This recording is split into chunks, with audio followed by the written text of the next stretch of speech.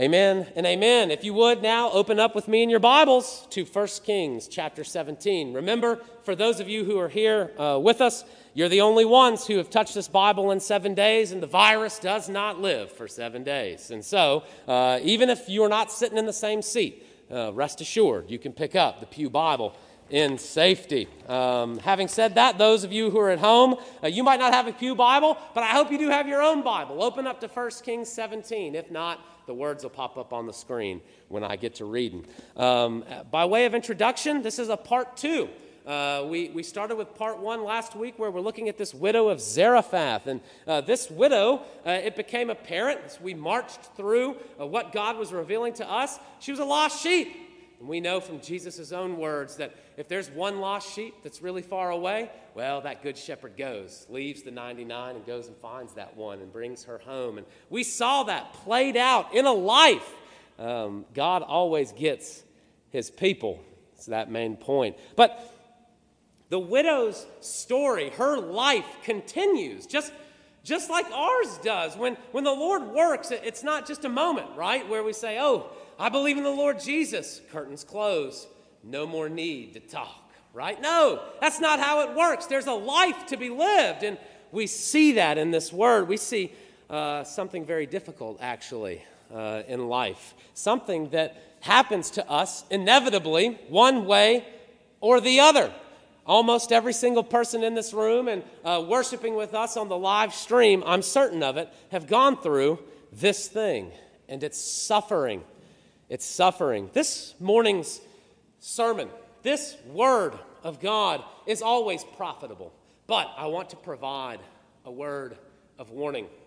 This sermon is meant for someone who is currently not in the crisis of suffering. This sermon is meant for someone who, many years after the crisis of suffering, they're asking a question. Why? Why did that happen? If you are right in the middle and you are in the crisis of suffering, this word will be difficult. Your emotions, I'm certain of it, are raging rampant within you. Happiness and sadness, joy and depression, anger, it swells up, and sometimes things can be perceived in the wrong way. I've been there, and so I want you to prepare yourself. It is a word meant for you. And yet, it may be more difficult if you find yourself with the crosshair on you, for instance, as we go to God's Word. He does that sometimes. Maybe you've experienced it, but I simply wanted you to know, because the main point is this: because of God, suffering has meaning. Suffering has meaning. This world that they would not answer, the sinful world with no belief, has no answer for why suffering on the grand scale. They can answer Mary Emmeline's fall down the hill. Why do you suffer? You ran downhill. You took a spill, right? But no, why pain? Why suffering? That is a bigger question, and the Word addresses it this morning through a widow who loses not only her husband, but also her son. Let's pray, and we'll read this word, verses 17 through 24. But first, let's pray to God. Oh, Heavenly Father, Lord, bless this reading of your word. Would you bless this weighty subject and topic, one that touches all of us in one way or the other at some point in time. And if we haven't yet felt it, God, it is coming, we know. From your word, you tell us. And so help us, God. Help us to be prepared. We cannot prepare ourselves with this world's stuff. And yet, you provide us with something supernatural, the full armor of God. And we see it here, Lord. We see it in your word. May we be wrapped up in it by your Holy Spirit as this word is read today. In Jesus' name, amen. This is 1 Kings 17, starting with verse 17. After this, the son of the woman, the mistress of the house, became ill, and his illness was so severe that there was no breath left in him. And she said to Elijah, "What have you against me, O man of God? You have come to me to bring my sin to remembrance and to cause the death of my son." And he said to her, "Give me your son." And he took him from her arms and carried him up into the upper chamber where he lodged and laid him on his own bed. And he cried to the Lord, O Lord, my God, have you brought calamity even upon the widow with whom I sojourn by killing her son? Then he stretched himself upon the child 3 times and cried to the Lord, O Lord, my God, let this child's life come into him again. And the Lord listened to the voice of Elijah, and the life of the child came into him again, and he revived. And Elijah took the child and brought him down from the upper chamber into the house and delivered him to his mother. And Elijah said, See, your son lives.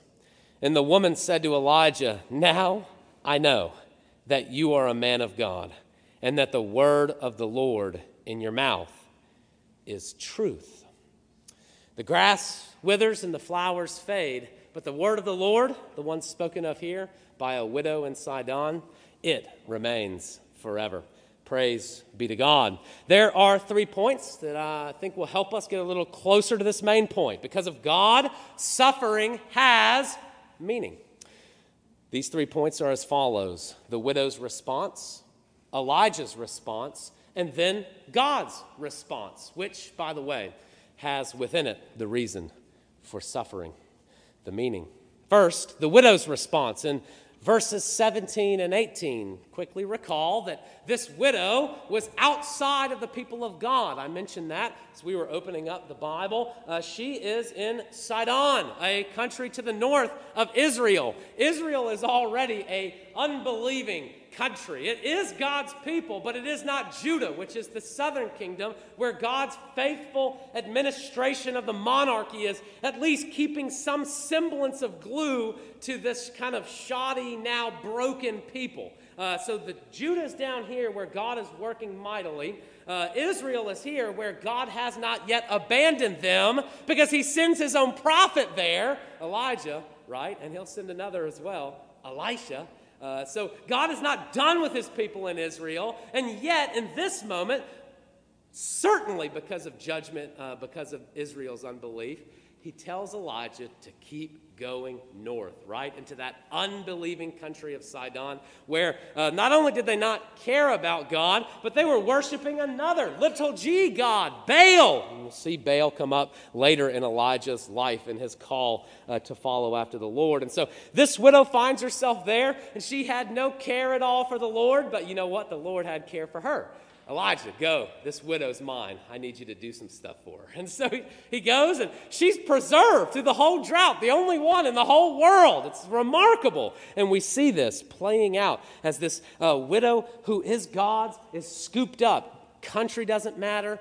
Gender doesn't matter. Nothing matters if you are God's, because God is grabbing you and he's going to keep you and hold you. You can flee as far as you want. If you are the Lord's, the Lord is going to get you, right? That was last week. That's our context into verse 18, maybe is a good summation of the widow's response. And she said to Elijah, "What have you against me, O man of God? You have come to me to bring my sin to remembrance and to cause the death of my son." That's her response to the suffering that just happened. Before we move on, because that's the response, right? That's our first point. We need to ground ourselves in the reality that suffering exists. This widow, she was called by God. She was preserved with a miracle. That miracle, remember, is that she has enough bread to survive, enough food, enough water. She's going to make it. Everybody else is beginning to starve, and she has this opportunity. And I bet you, though this is outside of the Bible, so let me step outside of the pulpit, right? I bet you she's sharing that food that she has been given. And there is probably a community forming around such things. But nevertheless, here she is within this great miracle that's still going on, and her son dies. And do you remember what she told Elijah when she first met him?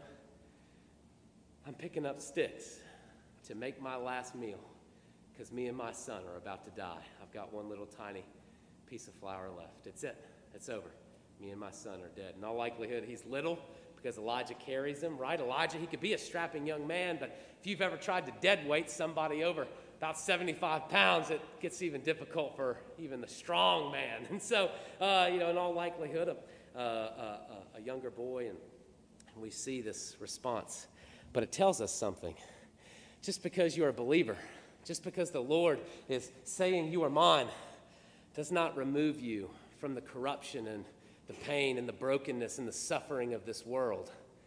That actually doesn't exist, because suffering has permeated this world as it stands. That's why Jesus came. That's why we have a hope of Jesus coming again, and we're not just content being here. That's why this pandemic is getting on our nerves, because it shouldn't be here, right? There is a moment where we need to begin to realize that suffering exists, and I'm so sorry if the Christian church hasn't prepared you yet with that reality. That belief in the Lord Jesus does not equate to no suffering. In fact, it will probably lead to more suffering, because you have the answers that can establish and ground you and get you ready for the pains and the racks of this world.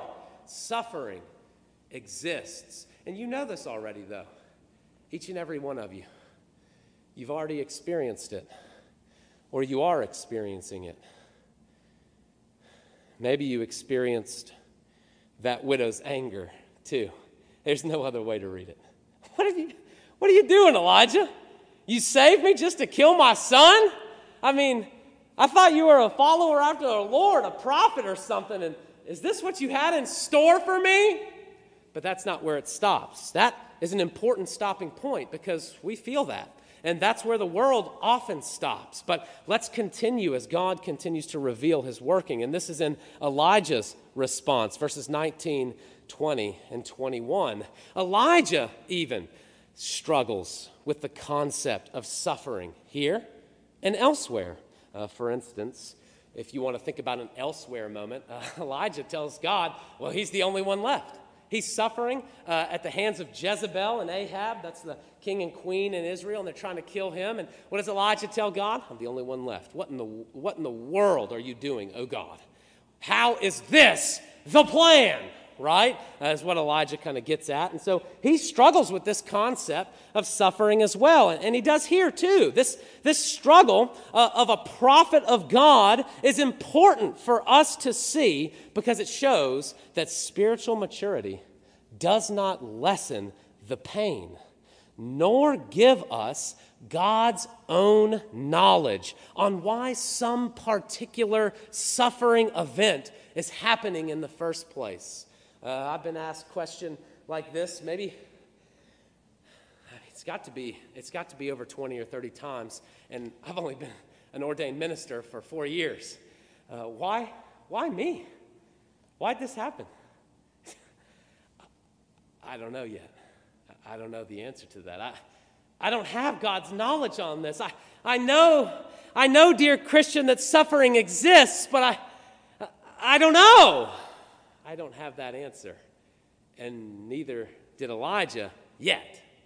Elijah didn't have that answer either. Verse 20, and he cried to the Lord.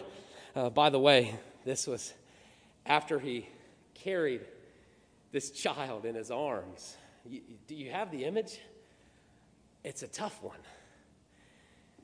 Verse 20, and he cried to the Lord, O Lord, my God, have you brought calamity even upon the widow with whom I sojourn by killing her son?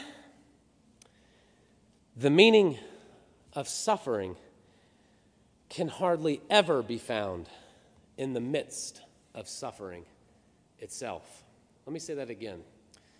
The meaning of suffering can hardly ever be found in the midst of the suffering itself. Let me use an example from our own world. The riots that blew up after the death of George Floyd. Pain, frustration, anger, sadness, and in the midst of the suffering, no answer is found. Only a widening gap between people on either side. That's a little example. We could personalize it, a little as I mean in pain for us, because even as we are paying for such a difficult travesty when we personalize it you think, why? Why did this happen? And if it's 10, 15, 20 minutes after and you're talking to me, no matter what my answer is, it's probably not going to comfort you as much as you want it to. The pain is too strong. But that is where we find ourselves usually thinking about this. We think that we need the answer to suffering while we are suffering, when the reality is that God is seeking to prepare us beforehand to know what it is to live this life. By the way, even from childhood, for those who believe in the Lord Jesus Christ and who are telling their children the realities of these things, not to force them out of childhood, but to force them into this is your life, and this is what's going to happen, right? Here's suffering, and then we get over here, and it's also to answer that long-standing and deep pain as we wonder why in the world these things have happened. But here in the moment, if we are not prepared or if we are not in our right mind, it is so difficult. And yet this is where things can break, where our sin can flood in, and where we need to be most aware of what in the world we're saying, doing, thinking, and believing, and who it is that we're seeking to be comforted by, or what it is we're seeking to be comforted by. The reason for suffering, it's deep. And when you are in the midst of the pain, it is dark. But God reveals his power over death and suffering. And we see that in our third point. God's response and the reason for suffering. It continues on in what he's doing here, verses 22 through 24. Verse 22, and the Lord listened to the voice of Elijah, and the life of the child came into him again, and he revived. What? A miracle has taken place. But here's the question. If the death of the son was not permanent, why kill him at all? Think about it. Why'd the son have to die? If God is in control, if God is good, the death of the son wasn't permanent. Why kill him? Why put the widow through that? Why put the son through that? That doesn't seem good. That's where the hang-up is, right? Even in Christendom, even for those who believe, this is a tough question, and it touches right to the heartstrings for so many of you, and it touched right there to the widow. But there's an answer.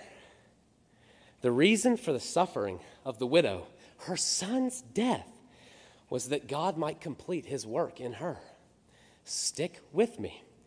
Let me put it another way. What is the greater miracle here in our text this morning? Which one is it? Is it the resurrection of her son who had died? By the way, a temporal one. He will die again. Or is it the widow's completed belief and eternal life that has been wrought within the widow?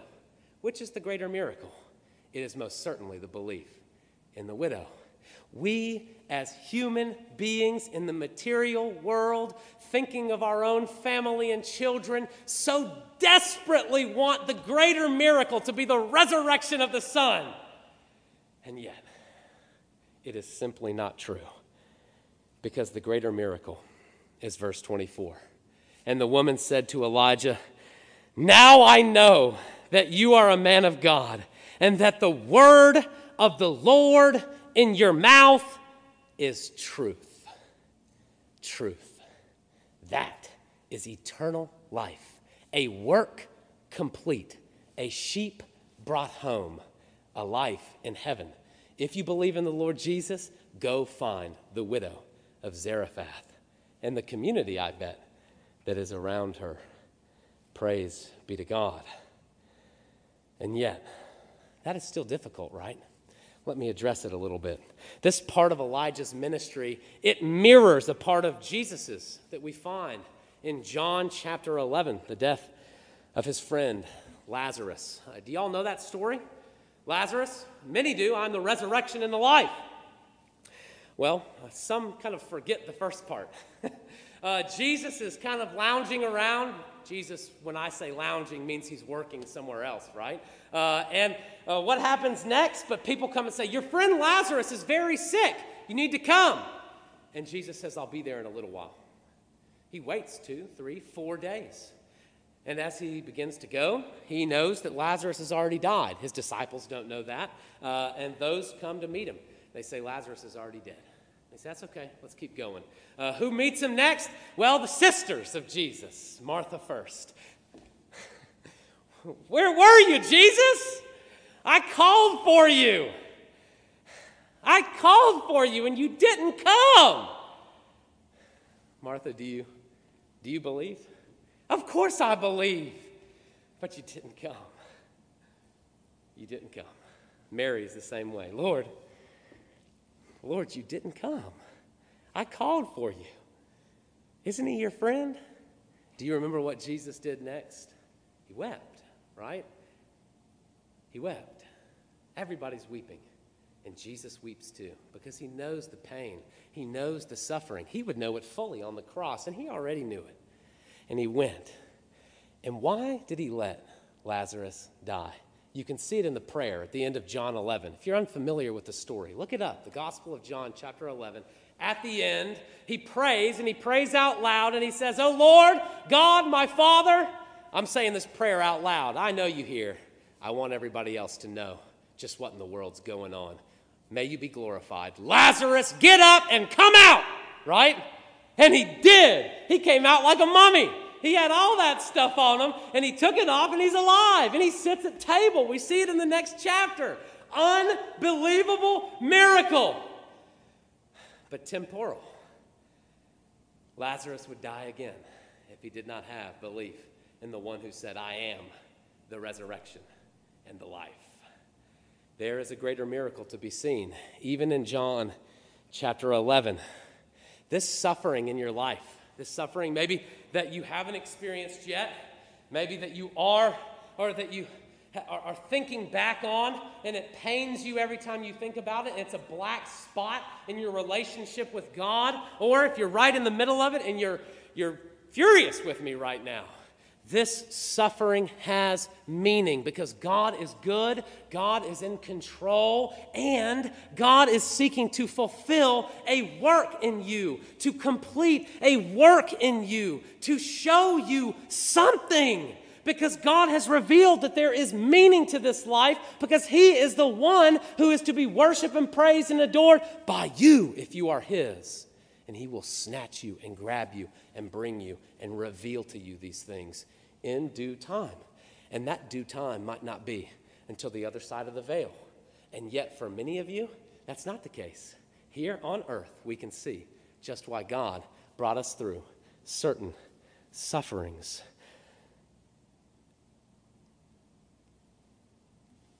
Let me give you 3 applications. Just 3. Please be prepared for suffering. The church, it is one of the greatest tragedies of the 21st century church that we do not prepare our people for suffering. Suffering is coming. Suffering is coming. Beware and be ready. Number 2, if you are suffering right now, and these words anger, grieve, infuriate, depress, and every other emotion you might be feeling, God has given you room to do all of those things. Why don't you just go to the Psalms? Go to the Psalms and flip through until you find that emotion you're feeling. And I'm telling you that God has revealed to you how you can channel those things unto him. Do it. Go to the Psalms. And number 3, if this is an answer to a long-asked question, a suffering that took place years or decades ago where you felt lost in the wilderness, I'm sorry. I'm sorry. But I have also a question for you. What is your testimony? What is your testimony now, dear Christian? Would you share it with others? Many of you, we're a family here. You know that Mary Emmeline was not my first daughter. I had another one.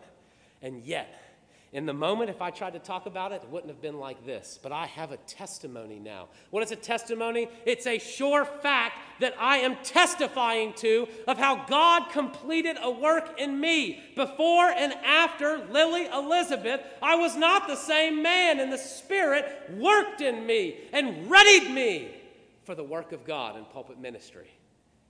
Fact. Testimony. The same, I am sure, is true for many of you, but not all. Some may have to wait until after this life. And yet, to believe in the Lord Jesus is to see and to hope and to know that suffering is not meaningless, that we are not just a bunch of atoms and molecules combined in a life where it was just lived and we just happen to be some biological entities with a little bit more brain power, and that we will pass on after a little bit longer, and that this suffering you're feeling, well, it just has no meaning. Meaningless, your life. No.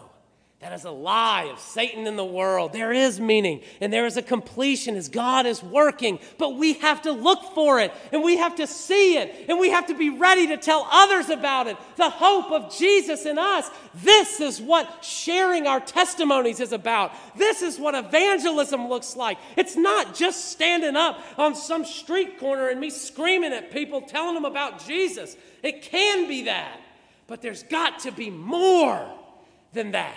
Because Jesus didn't just stand there and scream at people. Jesus wept with people. Jesus raised people from the dead, not just because he thought, well, this would be nice, but that he might reveal who his God and Father is, who he is, and what he was doing, which was saving humanity, those who would believe in him. Because God so loved the world that he sent his Son to do that. This suffering and broken world he came to fix. We are in the in-between. Suffering exists, and yet we have a hope. We have a rock. His name is Jesus. And yet, if you stand off of him and you wonder why this ground is so shaky, it is because you are not on the rock of Christ. It's tough, and yet I encourage you, look to this word, look to John 11, and see just why you might be suffering. Answer it for me. Share your testimony. Share it with others. God is so good. We see it here. Because of God, suffering has meaning. Let's pray. Heavenly Father, Lord, thank you. I don't know how we thank you. And yet we can. This is tough, and it hurts, and it's hard, and yet you give us the answer to the hard stuff. Unlike this world, and unlike this people of the world. Lord, would you help us to stay in your word, to stay in the light of Christ as we walk this life together. In Jesus' name, amen.